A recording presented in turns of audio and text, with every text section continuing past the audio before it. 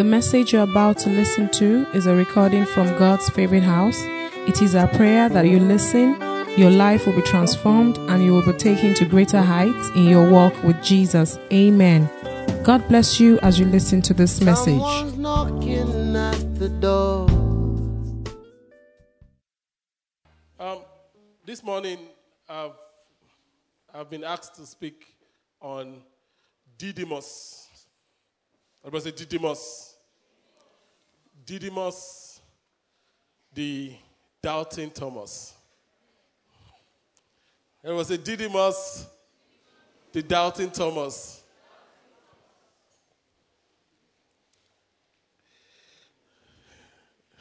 Didymus, the doubting Thomas. You see, doubt is something that cripples the work of God in our lives. Doubt limits the acts and the actions of God in our lives. God wants to do exceedingly, abundantly, above all we can ever ask or imagine. And when we begin to doubt God, we are placing a limit on him, even though he's limitless. But as far as we are concerned, we are limiting him when we doubt him. Jesus, as much as he was all God, he had all the power in heaven and on earth. Jesus couldn't do much, even in his own town, because of unbelief. In Matthew chapter 13, verse 58, you will have to write and open your Bibles quickly, because the summaries may not come up because of technical issues. In Matthew 13:58, the word of God says that he did not many mighty works there because of their unbelief. I mean, this was Jesus. He was the one that walked on water, raised the dead. All the power in heaven and on earth was present in that town, but it could not do much. And many times it appears that God is not doing much in our lives because of our doubts. Today I'm trusting that God will remove doubt from our lives in Jesus' name. In Matthew 14:23, the word of God says, but if you have doubt about whatever, it's show you how important and how heavy doubt can be spiritually and to us as believers. If you have doubt about whether or not you should eat something, and you go ahead and eat, you are sinning if you go ahead and eat. For you are not following your convictions. If you do anything you believe is not right, you are sinning. Anything that is not done in faith, another translation says, it is sin. That's how serious doubt is.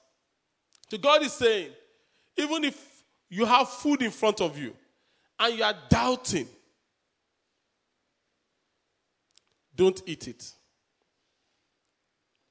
Because until you resolve your doubts, it's that fundamental. You have food in front of you, you are doubting, should I be coasting or should I be breaking at 6? Let me chop it, Joe. Praise the Lord. Because doubt has arisen is proof that something needs to be sorted out. Something needs to be resolved. God is saying, don't just ignore it and go ahead.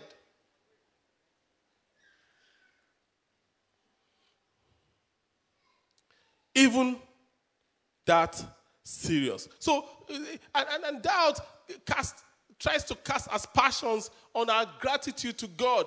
Doubt tries to cast a doubt on us being grateful. God just delivered you. We heard our sister's testimony. She was saying her husband left home slightly late and missed the tanker explosion by a few cars. Doubt is saying, it's just a coincidence. So doubt robs us of our gratitude. Doubt prevents us to come before God and say, thank you. Thank you for saving me. Thank you for saving my wife. Thank you for saving my husband. Thank you for saving my children. Doubt tries to commonize the miraculous. Tries to make ordinary what is extraordinary. And and God wants us to live beyond doubt. Why? Because our lives is supposed to be limitless. As a church, one of our values is no small dreams. NSD. And if you've done the journey, you understand what I'm saying. No small dreams. It means that we are not to put any limit on God. God has said we should do A. We are going to do A whether we can afford A or not. Right now. A will be done. And as we step out in faith, provision will come. Praise the name of the Lord. In Romans 3, verse 3, Romans 3 and 4, the word of God says that, what if some did not believe and were without faith? What if some doubt? What if some don't believe this gospel? What if some don't believe this word of God that we are preaching? What if some don't believe? Now, it goes on to say, does their faith or their lack of faith, rather, and their faithlessness nullify and make ineffective and void the faithfulness of God? Or his fidelity to his word? It says, your doubt does not nullify the word of God. Your doubt doesn't nullify the word of God. My doubt doesn't nullify the word of God. So God is true. By no means does it.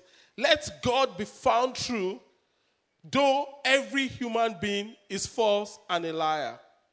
As it is written, that you may be justified and shown to be upright in what you say, and prevail when you are judged by sinful men. So let God be true, the word of God says, and let everyone be a liar. So the word of God has said something, don't doubt it. As we approach the God Will Again service, miraculous things are going to happen. And as we move towards this part of our season as a church, there are a lot of people that are like doubting. God is saying to you, don't doubt. Please say to your neighbor, don't doubt. God is saying, don't doubt. Take away doubt. Some of us, we doubt ourselves. We doubt ourselves. We say that, well, maybe I can never be good enough to get a good job like that person. Or I can never be good enough to have this kind of wife. Or this kind of husband. Or we doubt ourselves. God is saying, don't doubt. Don't what? Don't doubt. Don't doubt. I remember growing up, my mom would say to us, when we bring our report card, there's 6 of us, so we're plenty. We even have cousins living with us, so we were plenty in the house.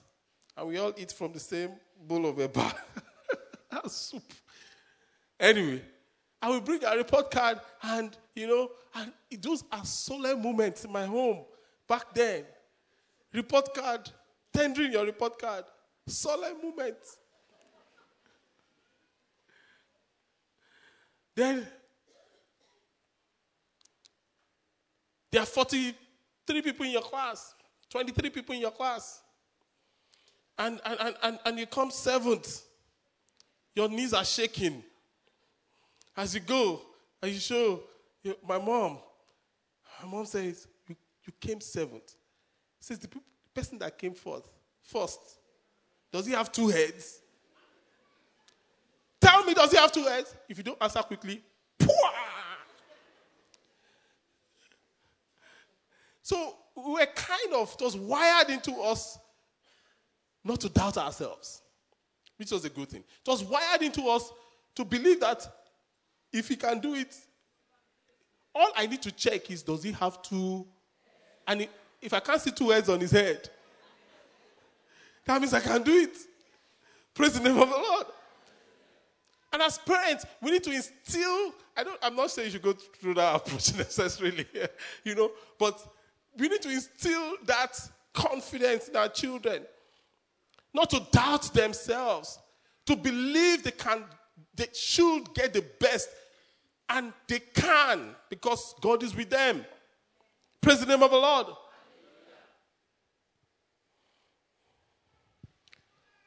And sometimes we doubt others. We don't only doubt ourselves, we doubt others. Because we've been lied to by people we've trusted, and when innocent people come along, we doubt them. We doubt people for no reason. The lady says, Pastor, all men are liars. Why would she say that? Because she's had experiences with liars. I said to her, sorry, all men are not liars. Because I'm not a liar. Say, hey, that is you. No. For every Elijah, there are 7,000 others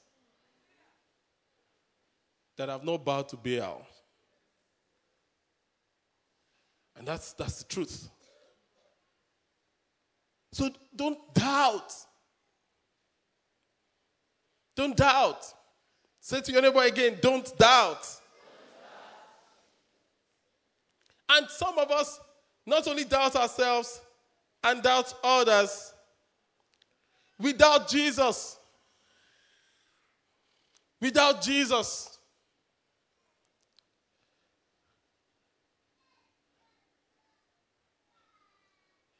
I'm going to show you a video now, the same video we showed sometime at Easter. It's about a man that doubted Jesus, Didymus.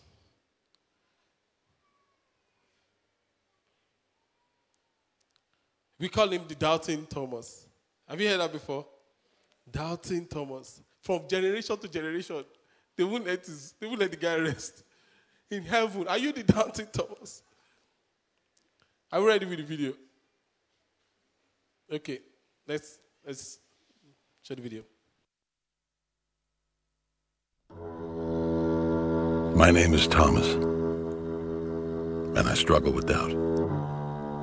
I followed Jesus for years. From the very first day he called me, I saw things so amazing they defied explanation. I believed.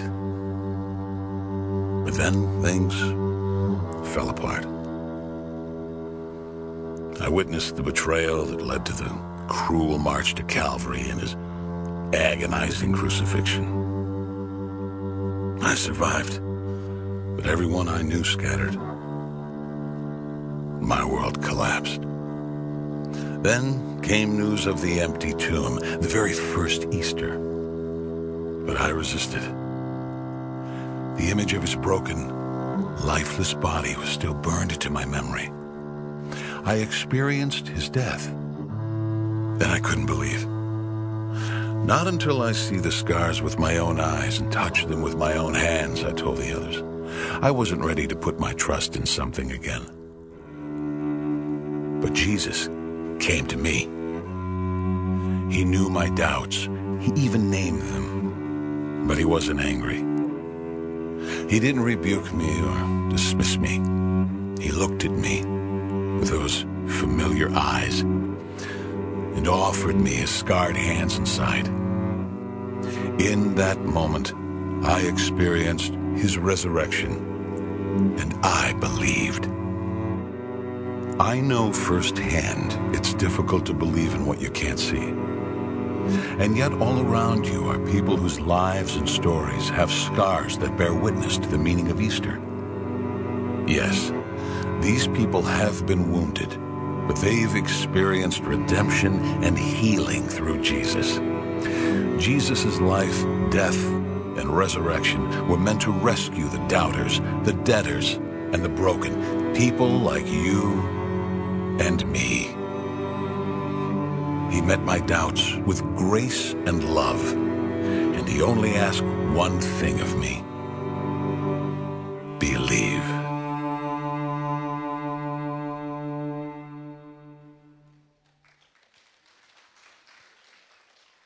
And he asks the same of you and I: believe. In comes Didymus, doubting Thomas. His original name was Yehuda or Judah, depending on the text. So where did he get Didymus from? Thomas. It was a nickname given to him, the same way Simon was nicknamed Cephas, Peter, the rock. Yehuda was nicknamed Didymus, means the twin, double-minded. In one person, there are two people. Doubting Thomas.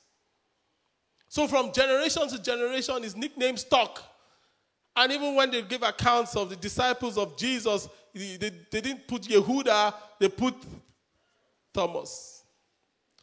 And so that we don't forget what Thomas actually meant. As church progressed from centuries to centuries, we added doubting to qualify the Thomas. Praise the name of the Lord. So, doubt, interestingly, to call Thomas, doubting Thomas, was actually being nice, quote and unquote, to him.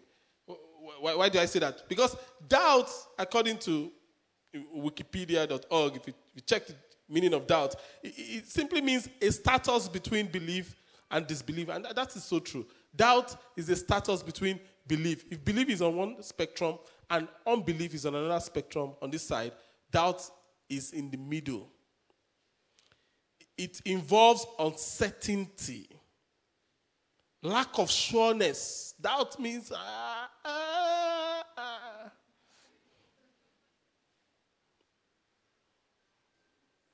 I'm not sure. But what Thomas demonstrated was more than doubt. They should have called him unbelieving Thomas. In John 20, verse 4, John 24, the word of God says that one of the 12 disciples, Thomas, nicknamed twin, Didymus, was not in church with others when Jesus came. They told him, "We have seen the Lord," but he replied, "I will not believe." That's deeper than doubt. Unless I see the nail wounds in his hands and I put my finger. So you should not go and paint it and think I will believe. I will have to put my finger and place my hands on his sides. Until then, I will not believe. Now, why was he in disbelief? It's simple. Thomas was not there when Jesus came to show himself. Thomas was not in church. That's just what it meant. So sometimes, when you miss church, you miss a word. And when everybody is moving forward in the power of that word, you are doubting. Why? Because you've not had the same experiences they've had. And many times, like Thomas, we have to buy the tape. Jesus has to appear to us again. Praise the name of the Lord. So Thomas was in disbelief, even further than doubt. And what Thomas was saying here, in essence, is what the lawyers call the burden of proof. The burden of proof. That is, you have to prove beyond reasonable doubt that Jesus rose from the dead. You know, somebody is innocent until he's proven what? Guilty. Is that correct? Lawyers, am I in order? Good. So, the last time I saw Jesus, he was dead. So, he remains dead until he is proven resurrected. And beyond reasonable doubt, which means I have to see it, I have to touch it. Then I will believe. And many times, many of us, we look at Thomas and we think, oh, Thomas, how could he have disbelieved? And we kind of don't really respect Thomas for disbelieving. But you see, the truth is that Thomas is to be respected. For this, I'm going to show you. It's to be respected. Really. Because the issue of doubt is common to man. If you check scripture, it's filled with great people that God has used, that have done great things from God, having to wrestle with doubt. We have people that ask questions of doubt. Mary, the mother of Jesus, when they said to her, an angel said to her, not just an angel, an archangel, Gabriel, said to her, you are going to conceive and have a baby. In verse 34 of Luke 1, Mary asked the angel, but how can this happen? I'm a virgin. That's a question of doubt.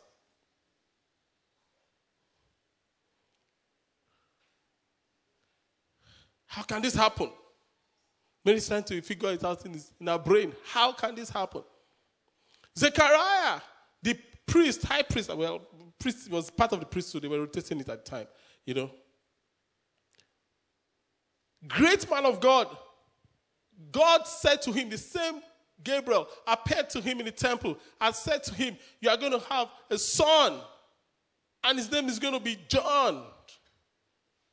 And in verse 18 of Luke 1, Zechariah said to the angel, how can I be sure that will happen? How will I know you are not playing me while you? I'm an old man, and my wife is also well along in years. Doubtful questions. People have even gone beyond doubtful questions. They've demonstrated acts of doubt. God came down. He was on his way to Sodom to destroy Sodom and Gomorrah in Genesis 18. And he is stopped by Abraham. And in verse 10, then came with some angels. One of them said, I will return to you about this time next year, and your wife, Sarah, will have a son. Sarah was listening to this conversation from the tent. Women are experts at that. They're in the kitchen, they're hearing what you're saying in the living room. Don't even try and hide. They can hear everything.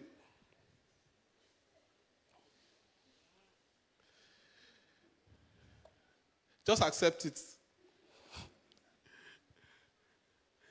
Verse 12 says, so she laughed silently to herself and said, how could a worn-out woman like me enjoy such pleasure? Especially when my master, even my Oga self, no action. That's what she said. How can this be? And God showed up to her. And God said, Sarah, why did you laugh? Do you know what Sarah said? I didn't laugh, oh. Me? No, I didn't laugh. No, God is just magnanimous. If we're some of us that we are so anointed and we are filled with revelation and you see that somebody has lied and the person that said, I didn't lie, what would you do? I will call down fire now if you don't tell me the truth. God just ignored her and God just said, according to the time of life. And for somebody here, according to the time of life, you will carry a son. And you can laugh if you want to. If they laughed at God, who am I?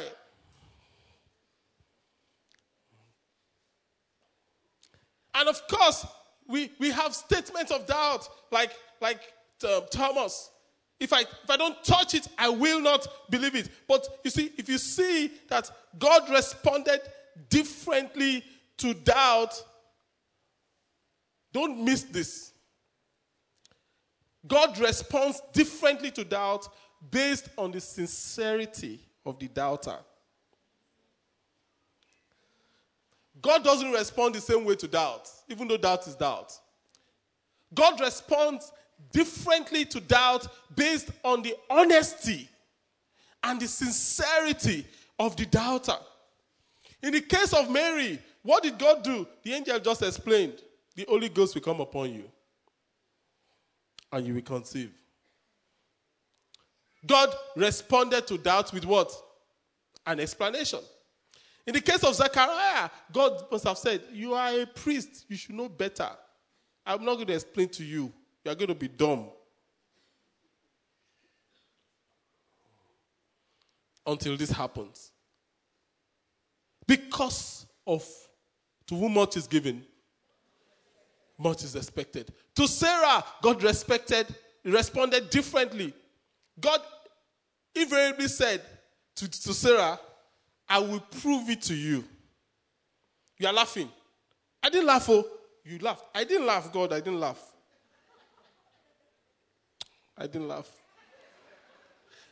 You laughed, Sarah. I didn't laugh. And God says, I will prove it to you. According to the time of life. Not only will you have a son, you will name him Laughter. That will be his name, Isaac. God responded differently. Differently. To the officer in 2 Kings, the Bible says the officer whom the king rested on. God responded differently to his doubt. 2 Kings 7, verse 2, from verse 2. 2 Kings 7, 2. The Bible says that the officer assisting the king said to the man of God, that couldn't even happen, even if the Lord opened the windows of heaven and pour out his blessing. What you have said, man of God, cannot even happen. Daft man. Think, use your brain. Even if God opens the window of heaven, can this thing happen? But Elisha replied, you will see it happen with your own eyes, but you won't be able to eat any of it. God responded differently to the doubt. Why? Because that doubt was filled with arrogance. It was filled with cockiness. It was filled with an air of superiority. And I can give you examples upon examples of David, of even Ishmael. I give you examples of Zechariah, the prophet, of Jeremiah, and on and on and on. God always responds differently to doubt. Based on what? On the sincerity. So, what does Mary, Sarah, Thomas all have in common? Sincerity and honesty that wants to believe. So their doubt was based on sincerity that wants to believe. You know, their doubt was not based on pride or ridicule or thinking they know what they don't know. Their doubt was based on sincerity. How can this thing be? Guys, we've gone through so much in these few days. If I don't see this thing and touch it, I won't believe. I'm sorry. Praise the Lord. Personally, of course, I doubted. I have doubts that I've wrestled through in my walk with God. And I've seen how God responded to me. And when I look at Thomas, I'm like, wow, Jesus is just the same yesterday, today, and forever. Personally, I can give you several examples of doubts. People look at me and think I have faith. My faith are usually a result of my doubts. Yes, they are. I doubted the baptism of the Holy Spirit. I got saved my final year. And before then, I've seen all sorts of people, all these born again people, all of them teaching them. In fact, I've heard about people that teach people how to speak in tongues. You say, ba, ha, ha, ha, ha, ba, ba, ha, ha, ha, ha. You know? I've seen all sorts. I've heard all sorts. So when I got saved, I just didn't want to touch the baptism of the Holy Spirit. I wasn't interested because I doubted it. I said to God, okay, thank you for saving me. Thank you for cleansing me from my sins. Can you please leave me out of this experience? I don't want to be a loony. You see, it was sincere doubt. And God saw it. Every time I go to fellowship or to church, they call for people that want to receive the Holy Spirit. I just sit down there, I'm looking at them. Hey, people, you are not serious. You don't catch me. I was full of doubt. But as I read the Word of God, interestingly, I became hungry. I was doubtful, but I was hungry. I wanted more of God. I wanted more of God. I wanted more of God. And I began to desire the baptism of the Holy Spirit. And I said to God, you know what, let's have a deal. I can see this thing is true in your word. It has to be you and I. Believe me. I'd moved out of the main house at the time, my mom's house, the front main house, and the BQ. So I moved to the BQ. You know, when you're in university, you feel everybody's disturbing your life, right? So you move out of the house. So I moved to the BQ because they will allow me bring the babes into the main house and sleep overnight. But the BQ, you can sneak them in, when everybody is asleep. You can open the gate, JJ, shh, come. Now don't look at me like that. All things are what? Passed away. So, I was in the BQ, now saved, praying, and I said to God, I was reading a book, Tongues of Fire, and by Bishop Wale Oke at the time. And he just said, stop, ask God to fill you. I just stopped, closed the book. I said to God, if you're going to fill me with the Holy Spirit, it is now. Guess what? I began to speak in tongues. In fact, uncontrollably, my mom was hearing. I probably spoke in tongues till morning. Then somebody will come and tell me it is fake. I said, maybe you have fake. I don't have fake. Praise the name of the Lord. And God has promised everyone that asks receives. If only you will approach God with that sincerity. I'm not special. God is not a respecter of persons. If you will approach God with that sincerity, that's usually what is different with a lot of people. And great faith was born in my life out of what? Great doubt. In fact, close to cynical doubt. And great faith now, I can't count by the grace of God the number of people who have missed the baptism of the Holy Spirit too. I literally can't count. Individually, in a group. I remember when I was 7, in the north, I was teaching. I had this group of students, and, and they were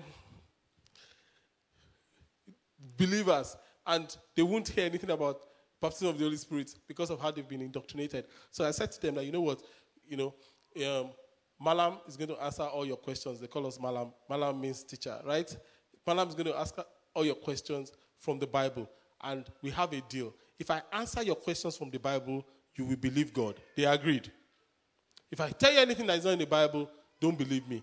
We had a deal. They asked questions upon questions upon questions about baptism of the Holy Spirit, and God helped us. We answer one after the other, after the other, after the other. By the time we finished, I didn't lay hands on anybody. They began to speak in tongues. The room caught fire. Everybody. The particular guy, Tanko, they called him Tanko. That's his name. He was just jumping up and down. I'm like, Tanko, calm down. No way, calm down. He was just jumping up and down. That great faith that could minister the baptism of the Spirit to a large group of people was born out of doubt. Was born out of doubt. Thomas's great faith. Thomas happened to be the disciple that went the farthest amongst all of them. Thomas went as far as India to preach the gospel.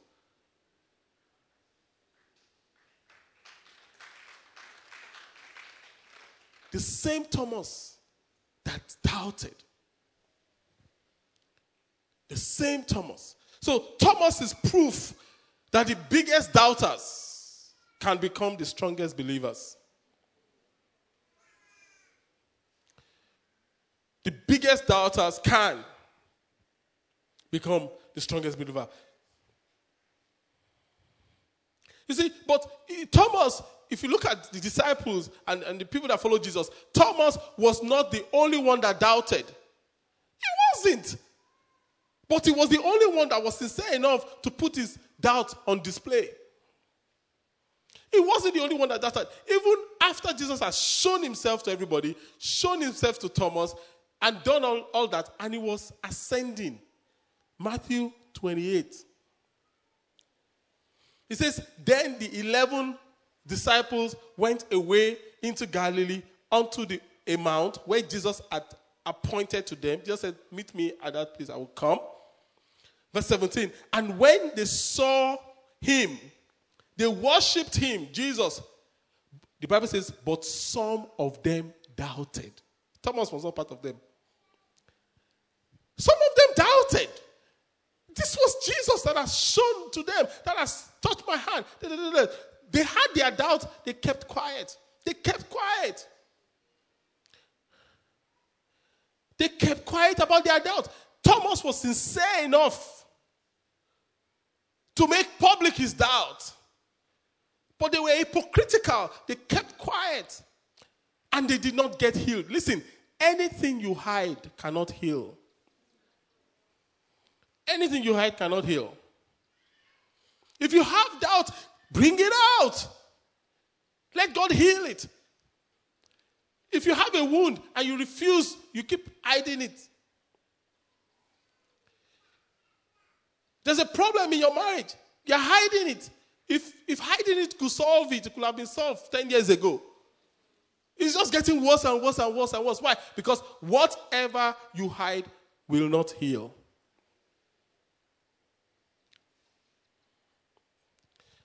Looking at Didymus, Thomas, he was doubtful, but he was loyal. I mean, Thomas, even though he was doubtful, Thomas was loyal. In John 11, Jesus had said, we are going to raise Lazarus from the dead.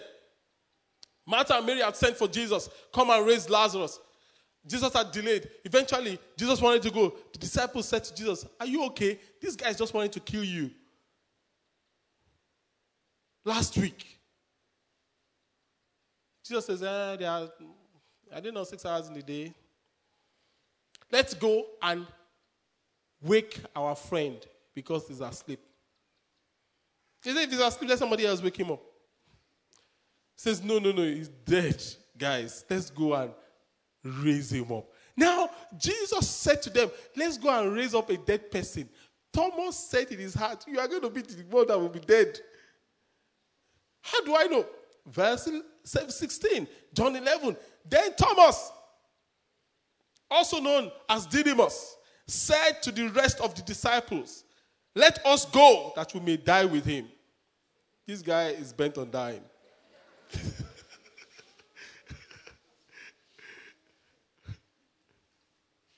Doubtful, but loyal. He doubted Jesus, but he was loyal to Jesus. He doubted, I didn't know how he juggled the two. And that's somebody that needs thumbs up. He was the one that said to Peter, imagine somebody saying to Peter, let's go and die for Jesus. Peter, before you say, Peter says, I will die for you. Thomas said to all of them, this guy is bent on dying.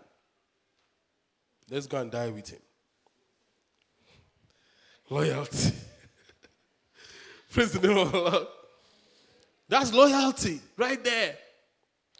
It was not only loyal, doubtful but loyal. It was sincere to the core.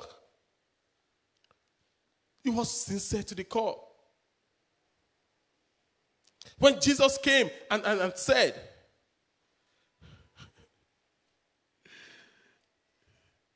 in John 14, now follow this story, John 14. Thomas is just amazing. In fact, you may just name your next child Thomas. Don't let your heart be troubled. This was Jesus speaking. He was approaching the end of his life. Trust in God. Believe in God. Believe also in me. Trust also in me. Verse 2, John 14. There is more than enough room in my Father's home. If this were not so, would I have told you that I'm going to prepare a place for you? Where everything is ready, I will come and get you. Don't mind the people that say Jesus is not coming again. Jesus is coming again. Praise the Lord. He said it himself. I will come and get you so that you will always be with me where I am. Now, verse 4. And you know the way to where I am going. And before Jesus could continue, no, we don't know the way, Lord, Thomas said. And Jesus paused. And Thomas said, we have no idea where you are going. So how can we even know the way? Look at this guy. This was Jesus, being spiritual, talking about heaven, saying, in my Father's house there are many mansions there. I'm going to prepare a way for you. Okay? And since you know the way, Thomas said, we know the way.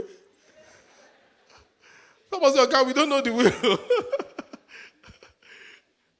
I have the face down? We don't know the way. And he says, we don't even know where you are going, Jesus. Jesus, we don't know where you are going.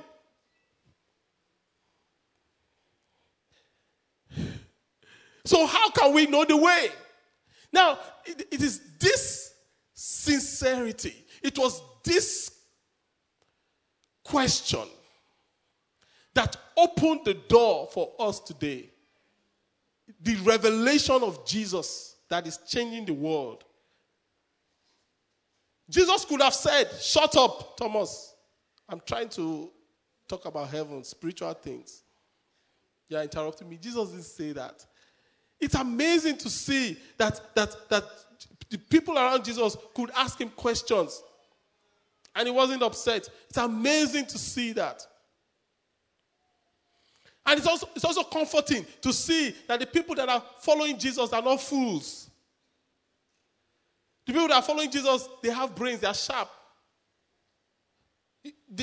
Jesus could not bamboozle them. They could ask questions. And Jesus provided answers. Verse 6, Then Jesus told him, Jesus was talking to the group of people and says, you know the way to where I'm going. And Thomas says, oh God, sorry, we don't know the way. We don't even know where you're going. And Jesus turned to him and said to him, I am the way, the truth, and the life. No one comes to the Father except through me. Good place to clap. If Thomas had not asked that question, we would not have known this revelation.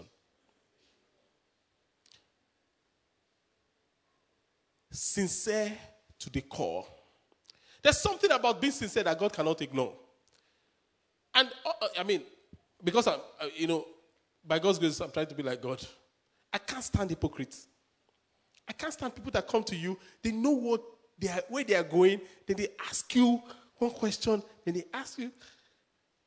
Many times I see where they are going. I just ignore them and just play along and just carry your wallet and go. I can't stand those people. I love people that are sincere. If you don't know, say you don't know. Nobody will arrest you for not knowing. Don't pretend that you know when you don't know.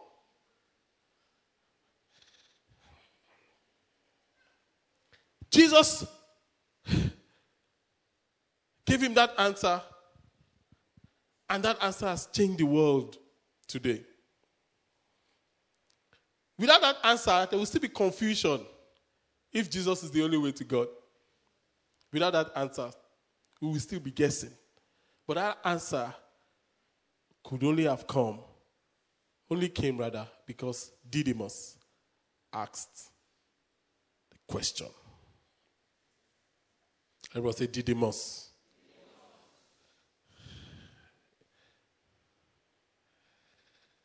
So by the time we get to John 20, verse 26, that same scripture based on the video we read. The 8th day later, the disciples were gathered together, and this time Thomas was with them. It's finally in church. The doors were locked, but suddenly, as before, Jesus was standing among them. I can talk a little about that. Peace be unto you, he said. Then he said to Thomas, put your finger here and look at my hand. Put your hand into my wound on my side. Don't be faithless any longer. Thomas, believe. You know, there are Thomases in this place. I believe God is saying to you, don't be faithless any longer. Only believe. And then Thomas cried out, my Lord and my God. Then Jesus told him, you believe because you have seen. But there are people that are going to be more blessed than you are, Thomas. And those are those that believe without seeing. So you and I are going to be more blessed than Thomas. We are actually more blessed than Thomas. Don't say, I have to see to believe. God is saying, blessed are you for believing without seeing. Let's bow down our hearts as we bow down our heads. And let's talk to God about what we have heard. Didymus, the doubting Thomas. For some of us, you're here today and you've doubted God until now. You say, wow, now I can see. Now I can see. Pastor, what do? I want to pray with you. You need to give your life to Jesus. I want to pray with you. Or you're saying, Pastor, I used to be born again. My life used to be with Jesus, but I backsliding because I didn't understand all this. Like Thomas. I want to come back. I want to pray with you also. If you're in any of those two categories, wherever you are seated, you don't need to come forward, but I want to pray with you wherever you are seated. That is me, Pastor. My doubts God bless you, sir. Please put up your hand. Okay. I'm putting it up on your hands already. Put up your hand. God bless you, sir. Just put up your hand where you are seated. God bless you right there. God bless you right there. God bless you right there. That's all I need you to do. God bless you right there. Once you have the card, you can put down your hand. I'm going to pray with you. If you're saying, Pastor, that is me. I want to put my faith. I want to discard the doubts. I want to discard the doubts. God bless you, sir. Right there. God bless you, sir. God bless you. I want to discard the doubts. God bless you, sir. Right there. All the men are standing for Jesus. Hallelujah. God bless you, my sister. Right there. God bless you. God bless you. That is me, Pastor. I want to put my faith in this God. Put up that hand, and they will slip a card in your hand. Once you have the card, God bless you, sir. Right there in front. God bless you, sir. God bless you, sir. God bless you. My sister, God bless you right there. God bless you. I want to come back to Jesus. I want to come back to Jesus. I'm about to pray now. I'm about to pray. The rest of us, God must have spoken to you. Just talk to God about what you have heard. Just spend time. Even if it's just to adore God for being kind and patient with our doubts. Just thank Him. Father in heaven, we pray for everyone that has surrendered to you today and is surrendering to you, even online. We ask in the name of Jesus that you fill this life with your presence, that you change them totally into your image, and you let your name and your name alone be glorified in their lives. Father, we give you praise and glory. I have made you too small in my eyes. Oh Lord, forgive. And I have believed in a lie that you are unable to help me. But now, oh Lord, I see my wrong. Heal my heart, and show.